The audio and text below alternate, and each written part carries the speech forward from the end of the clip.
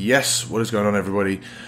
Welcome back to the Rugby Muscle podcast. Welcome to the March live Q&A edition up on YouTube. I am also live on the Rugby Muscle Athletes Facebook page, which you, if you are not a member of, you can join by clicking the link in the description of the podcast or the YouTube video, however which way you are consuming this podcast. It's great to have you here. Thank you so much for joining. I am TJ. I'm the guy behind Rugby Muscle. I am a strength and conditioning specialist and certified nutritionist who works with mostly amateur rugby athletes and has been specializing in that specific population for nearly a bloody decade at this point. It is pretty much a decade I've been working with amateur rugby athletes, and so we do these, so Rugby Muscle was born from that, and we do these live Q&As once a month for the general public. We do them once a month for members only as well. And the idea here is that we can get into nuances for your particular circumstance. We can get into specific, questions that apply to you and your situation, but we can also get into specific, deeper questions, I guess, like get into deeper answers of simplistic questions and run through different scenarios. I like doing these because they really can help you with whatever you're specifically struggling with, rather than giving just general answers, particularly when we've, with the questions that we're getting in. So let's actually, before I get into the questions, give the video a thumbs up. If you're watching on the live feed, as always, if you ask a question in the comments, you'll get that answered here on the live Q&A. If you are watching this past, or in the future, if you're watching me in the past from the future, you will be confused at how I phrased that, but you also have the opportunity to ask a question in the comments below, as I've endeavored to do this year. Every comment in the YouTube will be responded to, and if there is a good question, I will answer it in the next live Q&A, or indeed with its own video. If you would just be willing to comment and just say hi, that also does obviously help us out. And if you're listening on a podcast, 5-star reviews are huge. Please, I know we've got quite a few new listeners into this podcast recently. So you guys, if you're enjoying this content, if these podcasts are helping you with your rugby strength and conditioning, with your nutrition, with your overall mindset, with what you're doing in the gym and with your life as it pertains to Rugby Muscle, or to rugby training, to nutrition, to eating, all of that stuff. If I'm helping in any way, 5-star reviews, both on Spotify and on Apple Podcasts. If you do it on Apple Podcast, leave type up a quick paragraph or just 2 sentences and tell us what you enjoy about the podcast. That stuff really does help, and it takes 2 seconds. And that's it. Let's get into the questions. First question we have here is from Guillem from Barcelona. He says, "Hi Guillem. Hi. Guillem from Barcelona. I would like to..." Did you like my Barcelona accent there? "Barcelona, I would like to know about so-called robustness circuits and when to perform them, how to perform them, which exercises have to incorporate in this kind of circuits. Also, I'd like to know if you think that it is correct to incorporate prehab or rehab exercises during rest periods." All right, I'll answer the first question first. So robustness circuits is kind of, I don't think I've used this terminology before, but it's a good way to phrase basic hypertrophy work along with a little bit of, I'd say, aerobic endurance, because you're going to keep the tempo high when you're doing these robustness circuits.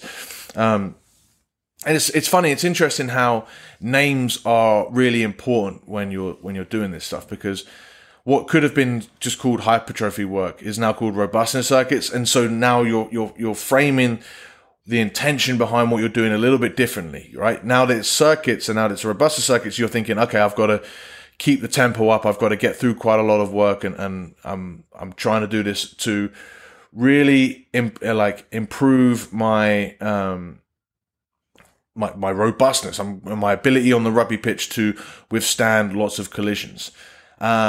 Whether lifting weights is actually going to do that is it could be debated, but I do think so, and it's done so through hypertrophy. So basically, it's just consistent hypertrophy work. So whatever you want to work on hypertrophy wise, I would just combine them in a circuit with minimal rest, and I would do those at the end of a session. I like I say, I'm not really familiar with this terminology, so I'm not the guy probably to ask about this. But if you were to ask me how I would incorporate this with the rugby muscle method and how I program things, I would do them at the end of a weights strength session. I'd incorporate probably some shoulders, because getting lots of quality hypertrophy work on the shoulders is bloody important. Maybe some arm work, maybe some type of lower body work. But the thing is with lower body work is that it gets extra taxing. So that lower body work would probably single leg work. So you could do lunges. You could even do isolation, but it's not overly important. You could obviously do some isolation as far as arms go. You could also do upper body push and pull, but again, you don't want it to be heavy barbell work where it's overly systemically fatiguing, because the idea here is that you just getting through a lot of volume in order to elicit some hypertrophy response without pushing you too far as fatigue goes. So fatigue goes as in overall fatigue. You're going to be tired during the circuits. You're going to get a bit of a heavy breathing going, but you're not going to as a result of the whole circuit, not as a result of each individual exercise. Each individual exercise on their own can be fairly simple, but then you combine, 3 to 6 exercises in a circuit, and all of a sudden it gets a little bit more taxing, it gets a little bit more tough, and it becomes what I would call a robustness circuit. So there is what type of exercises? Limitless, really limitless. I just would avoid really heavy barbell work. I would avoid explosive work. And that's about it. So yeah, the world is your oyster for that stuff. Whether you really need it, the last thing whether you really need it goes in line with how to perform them, and saying that comes at the end of some heavy strength work. Don't add it in for the sake of it. I would add it into the end of real specific strength work, but you don't want your training to last more than an hour, so be really mindful of your time doing this stuff. Don't just feel like you need to add in stuff. Do this if you really are training in a way and you want to gain muscle and you are lacking some level of volume in order to build up some hypertrophy. Second part of the question, also I'd like to know if you think that it is correct to incorporate prehab or rehab exercises during rest periods, for example, body weight strength exercise sets. Cheers. No, I wouldn't do that.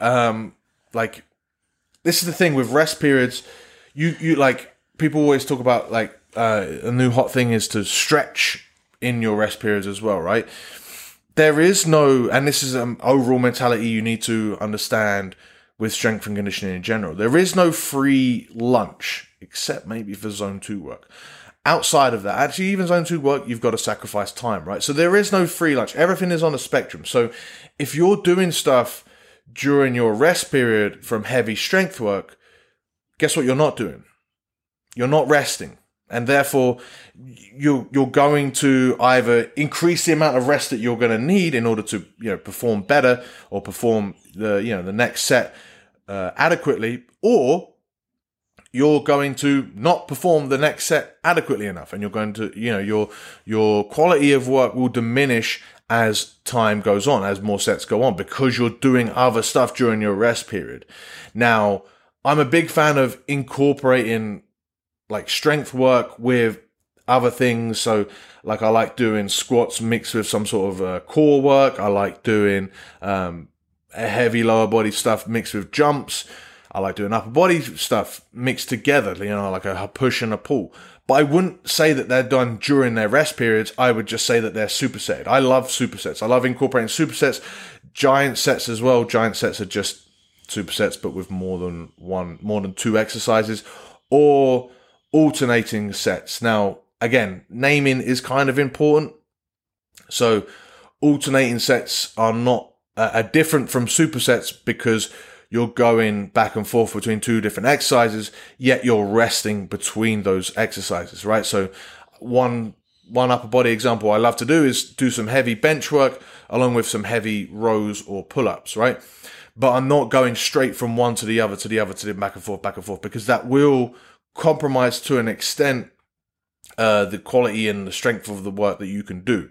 So what I would do is I would do the push, I'd rest 30 seconds to a minute, coincidentally probably a little bit longer than the time it takes just to get your breath back, but systemically. But muscular wise, you're fine to go on the pull, and then you go for the pull, and then you rest another 30 seconds to a minute, maybe up to 2 minutes, right?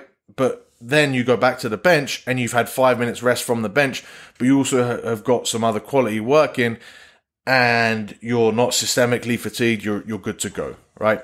So normally, when you're doing heavy strength work, particularly with the upper body, the system, the overall, your respiratory system, your CNS recovers much faster than the muscle, because the muscle will need that full 3 to 5 minutes to recover from really heavy work, whereas, and perform again, whereas systemically, if you're in shape, you don't need that long. And therefore you can utilize that by going back and forth between different exercises. And that's how I would do that. You could also do that exact same thing with prehab or rehab, but it's not done necessarily in the rest dual sets or alternating sets. So that's how I would do it. Hopefully that makes sense. We have a question coming in on the live feed. He said, we've got two, one from the Facebook, one from the YouTube. So, first one, I'll go for the Facebook. It's Hamilton. What's up, mate? He says, here's one. I know you're a big fan of Zone 2 conditioning. Yes, I am. Does it help with fat burn too? Yes. Would Zone 3 or 4 be better? No, Zone 2. Zone 2 is the best, again, because it's the same reason that it's really good for conditioning.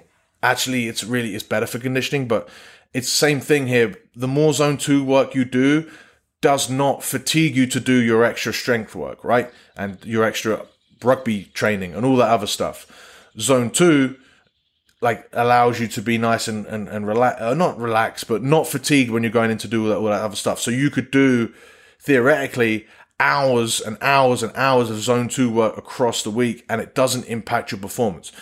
You cannot do the same with Zone 3 or 4. In the moment, Zone 3 or 4, yes, you're going to burn a few more calories, but it's going to impact the quality of what you're doing throughout the rest of your training. Not just throughout the rest of your training, but also throughout the rest of your day, right? If you're doing good Zone 2 work, you're not going to be tired for the rest of the day. You should be okay. Whereas if you're doing Zone 3 or 4, you might be knackered and lie down, and throughout the day,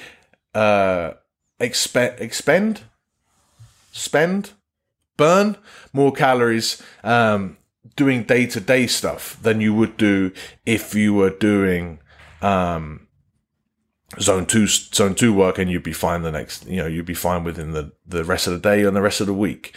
Also, I hate exercising to burn fat. That's not the way you do it. It never works. You get the worst of both, because you can't burn fat as efficiently by exercising as you can by really focusing on your nutrition. Like, how long does it take to burn 500 calories versus how long does it take to eat 500 calories? You could eat 500 calories in less than 5 minutes. That's as simple as it gets. So use your training to improve your performance. Use your nutrition to alter your body composition. Quick pause for coffee. And we'll keep rattling through. Arnie on YouTube says, hey man, it's a bit different topic. What do you think about England's number 10 choices? I like to get into some rugby nerd discussions every now and again. So I think it's tough. I think Owen Farrell is clearly a ridiculously good leader for England. He's been on 3 Lions tours at this point. He's got to the World Cup final. Yes, they lost that game, obviously, but he's been proven time and time again as a massive leader, and therefore Steve Borthwick has gone for him as captain. That doesn't. It's tough when you pick a 10 as a captain because it's there's one position on the team sheet for that, and they're already going to be a leader. I'm not sure how wise it is to pick a 10 as a captain, in fact, but obviously they've done that, and I do think Owen Farrell, because of his personality and just grittiness, seems to be hated a lot by the rugby community. He is an unbelievably good player. If you watch even his highlights from Saracens this season, there are some passes, there are some running lines that he takes, that he puts people in space. There are some kick passes that he does. He is unreal. Now, the only thing that I think, or one of the things that Marcus Smith has against him or over Owen Farrell is his out-and-out speed and how he can play on the fly. I also still think Owen Farrell can do that, but probably not as good as Smith. I think what's happening, I've seen that Marcus Smith has been picked for 10 for England for this game coming up tomorrow against France, and I've seen specifically that it's done to exploit his speed. So that's obviously why he's in there. I do think at international level, you do, although Ireland don't really change their team too much, I just think you have to have the freedom and the flexibility, especially when you've got a squad as big as England, to somewhat change your lineups depending on your opposition. And I think especially with a team like England, where you've got so much depth and you've got a lot of squad depth, but not an out-and-out clear and obvious starting 15, that you need to tailor how you play to your opposition. I think especially when you've got the time and access that England do to their players when they're playing, I think you need to change. You do need to go with different approaches for different teams, and I think that can help. Now, George Ford is also an X factor in there who, the thing is, what do? You've just got 3 world-class 10s, and they're all good at slightly different things in slightly different ways. I always hesitate to name, this player should be my starting fullback, or this player should be my starting 10, because the reality is, right, all we watch from these players is what they do for 80 minutes or so on a Saturday, once a week at most, right? The coaches, not only are they more knowledgeable on the game of rugby than all of us watching, right? They're more knowledgeable on the players themselves. They're more knowledgeable on the squads themselves, and they get to see them every day in training, right? So they're making these decisions for a reason. So whatever we're making our decisions on is not only are we probably not as smart as these people, but we're certainly less informed, right? So obviously Steve Borthwick's seen something at training, and obviously Marcus Smith had an amazing game last week for Quins, that he said, okay, I'm gonna go with my guy here, and that's what he's done. Now, I still think Farrell is, if you look at the body of work over the last, say, 10 years, maybe I can't think of another fly half that maybe, if you say 10 to 15 years, you can't think of a fly half that can get close to him other than Johnny Sexton. And Johnny Sexton is still the absolute boy in Ireland, and he's so protected in as far as he's their guy to start 10, and they've got no one else. Whereas at least with England, Farrell has been there and he's been consistently at the top level, but he's got someone who is challenging him, and that's why it's tough. So yeah, I don't know. Sorry, I've just talked myself in circles at that point, and that's the reality of top level selection. It's fun to figure out or to try and think about what we're trying to do or what we would do in their position, but we're not in their position. And if we're in their position, we might have actually made different choices because of the access and in how well they're informed, because they're training with them day in, day out, and they know. If you look at the other members of the squad, I do think there's an issue I do see with Marcus Smith and Alex Dombrandt, and it's that if these players are being picked on their Harlequins form, clearly Test match rugby is a slight step above. And so clearly the space that's afforded to Alex Dombrandt and Marcus Smith in the Premiership is not the same as the space that's afforded to them in international level. And I think that is why those two players in particular, who thrive off just that little bit of extra space and time that they get in the Premiership and look amazing, are not getting that at international level and are not performing as well. Now, maybe they're going to take some weeks and some games to get more accustomed to that little less time that they have, or maybe just their abilities are negated when it comes to that level. Who knows? We'll find out in the next few weeks. But I think that's a big reason as to why those two players in particular are not quite performing at international level as you'd hope for based off of their club form. It's interesting. It's interesting. Oh, and the other thing is also, like, we judge players so much, and it's worse in the Southern Hemisphere, particularly in like New Zealand, Australia. Players are so much judged on their attacking prowess, but you forget that attacking is about 50% of the game. You know, defending is the other 50%, and that is just as important, right? So if you are 80% better at attacking, but 100% worse at defending, that's a trade-off that your team has to make and accept that they're going to be worse at defending to take that little bit better attacking edge. That comes into it as well, and that's something that not a lot of people think about. So I'm going to sit firmly on the fence, not make any decisions, but also say that no one else knows either, all right? We all don't know. Another pause for coffee. And we'll go to the YouTube community tab for the next questions.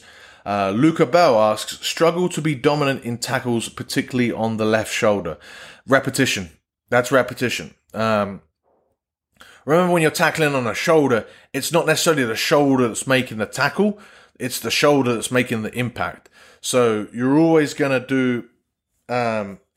in general, you're always going to be, I'm assuming you're right-handed, you're going to prefer to grab things with your dominant side, and so you're just going to get more reps in that side when you tackle. And therefore, like, you're going to be better, and you're going to have learned the footwork pattern that it takes to tackle with the right shoulder more and more and more, and therefore you're going to tackle with that right shoulder better and better. But reality is, you just need to get reps in on that left shoulder, and getting reps in like a low intensity before training is a massive way of being able to just get some confidence in tackling with the left shoulder. But if you don't have confidence in that left shoulder, you're not just going to you want to be at the point where you're instinctively tackling whichever is the best way to make that tackle. Whereas if you're hesitant on one side or one shoulder, you're going to have to, there's going to be a level where you think about it and then you're like, oh crap, I'm going to go with the other shoulder because I'm not quite confident with this shoulder, and it all goes tits up. What you need to be is instinctive with your skills. So get practicing with your left shoulder, so to the point where it becomes instinctive. Start to introduce it into training, start to build up the intensity so that you're confident in it, that you know that it's going to give you the same outcome. The same happens for people with their passing, right? But you see people who, they'll turn their back to the opposition to pass off their right hand so they don't have to pass off their left, or they throw differently off their left. It's just because they don't get in the reps. Like, even to the point where, particularly with passing, right? When people just stand in a circle, people will avoid working on their left hand pass, and all that means is you're just avoiding the work that it takes to get better at your left hand, whilst also actually getting better at your right, because you're practicing more and more passes with your right. So I'd work on just strictly left shoulder tackling or left side tackling, like low intensity before training, so that when it comes to training and your impact work, your tackle work, that you're confident with it, and you work on that, and by the time you get to games, and this is a long process, this takes weeks, if not months, to get fully confident, but it's the only way to do it. the big emphasis here, though, would be on the footwork that it takes. It's not about getting a stronger left shoulder or a stronger left side. It's about getting the footwork to cut down your opposition so that you're right on top of them by the time you're making that tackle. And then it doesn't really matter, which shoulder it is. It's just about completing the work that's already been done by the footwork. Matt S asks, actually, let me check for the live feed comments so far. If we have any more questions. Well said about Marcus Smith versus Owen Farrell. I'm not sure if it was well said. Just the way I think about this stuff. And yeah, if 10s become captains, it can kind of get to the head. I don't think it's got to Owen Farrell's head. I just think he's a great leader. He's clearly still, and from what I read about Borthwick's comments, he's still leading off the field. It's just tactically, it's not the right decision for England to make ahead of this game. It's going to be very interesting to see if Borthwick's right about that. Matt S asks, if you are watching on this live, please give it a thumbs up. It just helps it helps his live feed get into more people's feeds, and ask any more questions, because we're on our last 2 questions of our pre-loaded questions. I think I have a couple more on Instagram, but I'm not sure if I'm going to get to them. I don't like questions on Instagram. Matt S asks how to balance schedule, strength training, sprint training on top of building aerobic capacity. Great question, Matt. And that's essentially what we do here at Rugby Muscle. That's the name of the game, and that's like, if I was to describe the real problem with particularly amateur, but all rugby specific strength and conditioning, I would say it is that question. It's balancing and schedule, and particularly when we're talking about amateur, then we're talking about the schedule as well, right? Strength training, sprint training, and aerobic work. You've got to figure out how to fit all those pieces in together. And the difficult thing with this, as you probably know by asking this question, is that you can't just do them all back to back to back and expect to get good results. Because if you're going to do quality speed work, especially, you need to be fresh to do those. If you're going to recover from your strength training, you need to have some rest the next day. If you're going to build aerobic capacity, you need time. You can't just do all of this stuff and expect to get better at all of this stuff, because you're just going to push yourself into the ground with a huge amount of fatigue. So we don't do that. We don't do that at all here at Rugby Muscle. We firstly, we figure out our priorities. So I think we've done videos on this before, but let me give you the cliff notes. First and foremost, you've got to figure out your schedule, right? That's the most important thing, right? If you don't have your schedule at hand, then you, what are we doing here? We're just talking theoretics. So you have to figure out your personal schedule for your week. That's absolutely vital if you're going to do this stuff right. Once you've figured out your schedule, so how many times you can train a week, okay, now we're going to look into our priorities, right? What is your number one thing that you need to do? Make sure that gets scheduled in. So is it that you are so many rugby players are already definitely at least strong enough? Of course, we can always be stronger, but they're strong enough. But where they lack is their aerobic capacity, their fitness, their ability to perform for 80 minutes. And so many rugby players could do with, a period of at least a couple months where strength isn't the priority. It's still done once a week, maybe twice a week, but the priority becomes, and actually twice a week, you can still make huge improvements. But the priority becomes your aerobic capacity, your aerobic work. Then that goes in first, and then you figure out, okay, I'm going to get my my weight training on top of that. And then we're looking at sprint training, and we're making sure that we're not doing anything overly fatiguing before sprint training day.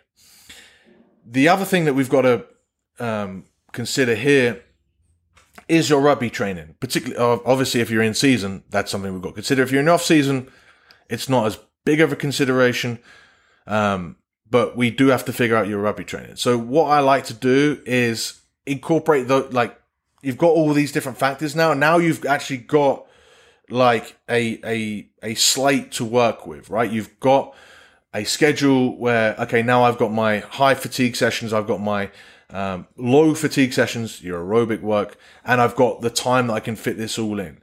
You can't do it all. You have to accept that. You have to accept that there's always going to be more work that you could theoretically do, and that's okay because you're still going to make improvements.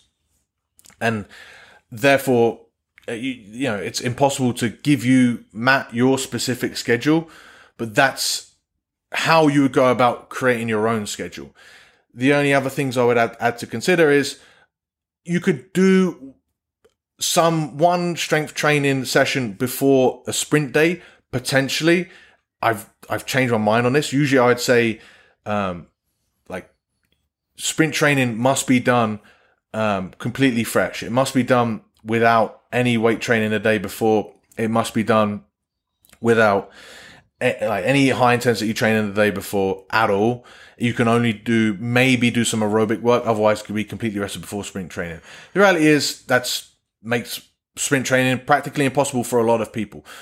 It also means that you don't get to take advantage of the Tuesday rugby session where you're already at a field. I like to do the Tuesday session because most in-season athletes, particularly rugby players, are doing Tuesday, Thursday rugby sessions throughout the week. So if you're already going to a field on a Tuesday, then I like to do that sprint training on that Tuesday. Thursday's a little bit too close. You then having to sacrifice a lot of work throughout the week in order to get that session in, but Thursday could be an option as well. I just like to do it. I like to do a strength training session on the Mondays, a sprint session on the Tuesday if you need it, and then Wednesday you can rest before doing a weight session on Thursday, and then you've got another rest day before your game on Saturday. That schedule is probably the easiest and simplest way you can do in season. But there is a big thing I've missed here, which is the aerobic training. Luckily, the aerobic training almost goes hand in hand with rest because it is so low fatiguing. And it's particularly if you're just doing stuff like, you know, elliptical, or that's it, elliptical or bike, it's really not fatiguing and you'll be fine. Even if you're good enough at running slow enough, which most people aren't. So that's something to bear in mind. You're going to be fine to do low intensity zone 2 aerobic work on any of those other days that I've called rest days. Yes, you can do a low intensity zone 2 training session the day before a rugby game and you would be absolutely fine. You can do it between 2 heavy strength training sessions. You're going to be absolutely fine. You could do it the day after a rugby game and you'd be absolutely fine. In fact, they do this quite often. And what do they call it? They call it recovery sessions. That's not the way I see it, because you're not really enhancing recovery. I mean, yes, you're getting a little bit of blood flow work, but really what you're doing is you're working on your aerobic system. So that's how I would do it. If it depends on your schedule, because if you're someone that has 2 hours on a Monday but has no time on the Tuesday, or you'd have to approach this differently. You'd have to do your aerobics. You could easily do your aerobic work before or after your weight session. You could also do your sprints before your weight session. You could also just do you could do an aerobic work on Monday, like just to shake off the cobwebs. And if you had time, you could weight train in the morning on Tuesday and then do your sprints before your rugby session on Tuesday as well, and then take all of Wednesday off to recover from that real intense session, or do aerobic work. So many different ways to plan this, but I would just make sure that you're not planning high fatigue sessions back to back to back. You're prioritizing that aerobic work, so you're not seeing that as a rest day and sacking it off time and time again, which is what most people do. You're prioritizing what your week at, and you're going through that schedule, or you're being realistic with your schedule as how far as it comes to doing, like, as it fits you and your life, right? Really bloody important. Final thing I'd mention on this, I do have something coming out that will really focus on this, and it will be for free. So you'll get access to this if you're on the newsletter at rugby-muscle.com. It is something that I do think probably the biggest struggle for rugby players is finding the time to work on all of this stuff. So there'll be a 2-week program coming out, just introducing you to the rugby muscle method and how I plan on doing things and how you can make it fit your life. So yeah, give that a go. Last question. I will answer from the YouTube. Yeah, I'm not going to get to the Instagram questions today. Is Alex... Oh, it's cut off this question. There we go. Alex Arthur Atkinson asks, "Hi mate, just discovered your pod and channel and loving it so far, so thanks." Thank you. Again, if you do like these videos, you like this podcast, 5-star reviews, thumbs up, and comments and subscriptions are massive. And also share it with a teammate, because you want to have a better team, and therefore they want to buy into this stuff. I was wondering about your video addressing the Bronco and fitness tests. Being that rugby and game performance should be the only important yardstick, how do you measure a successful performance and progression? I've had games where I did my job and played well, but we as a team lost the game, and adversely had a shocker, but written it off because we got the W. Yeah, that is a fucking fantastic question. Really well thought out, and nuanced. And, Alex, that is the reality of sport, or that is, you can still do everything in your power to prepare for a game, do everything right, and still lose just because someone's better. You could also beat someone that's better by no fault of your own, just because they completely cocked it up. But at the end of the day, that's what sport is about. It's about getting as many W's as you can, and that's the only important thing. Now, how do you grade that? Well, you grade it with nuance, right? You grade your own, you want to separate your performance and what you're using to improve your specific performance and your training in order to achieve that performance on one side, and you also want to look at the team and getting the W's on the other side. Reality is, when you're one of 30 players on the field, there's only so much that you can do in order to influence a result. We spoke a little bit about Six Nations talk already on this podcast. Look at Sergio Parise. For more than a decade, he was one of the best 8s in the world, and he was trying to carry his Italy team. Is he going to just say, I'm a crap rugby player? No. He's going to say, I'm still doing my work.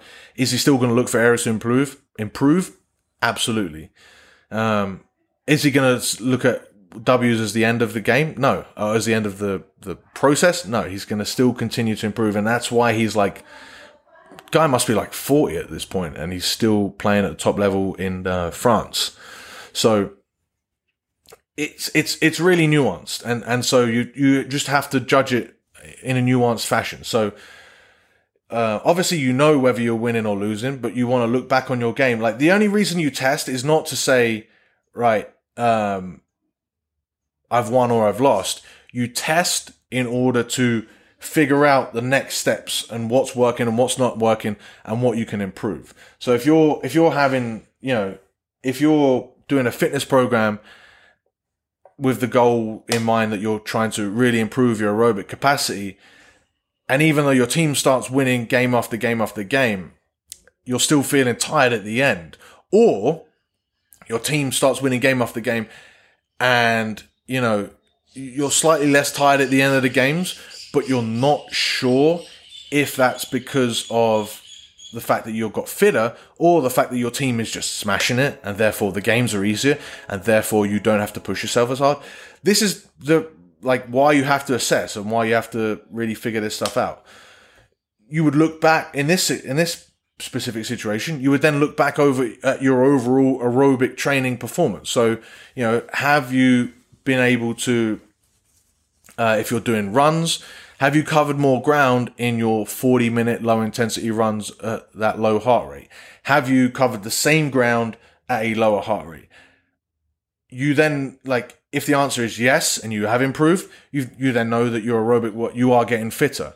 And you already know, you don't need to test for this. You know that aerobic fitness is going to improve your rugby performance. So you don't need to worry about that, right? Same thing for weight on the bar, right? You don't need to do a 1 rep max test to know if you're getting stronger, right? You can just look back over your previous weeks of training, and maybe you were doing, front squats for sets of 5 at 100 kilos 2 months ago, and now you're doing front squats for sets of 5 at 115 kilos, potentially even at an easier RPE. You're getting stronger, right? So your game's improving. It is really difficult to put to really tease out these nuances and figure out how you're getting better.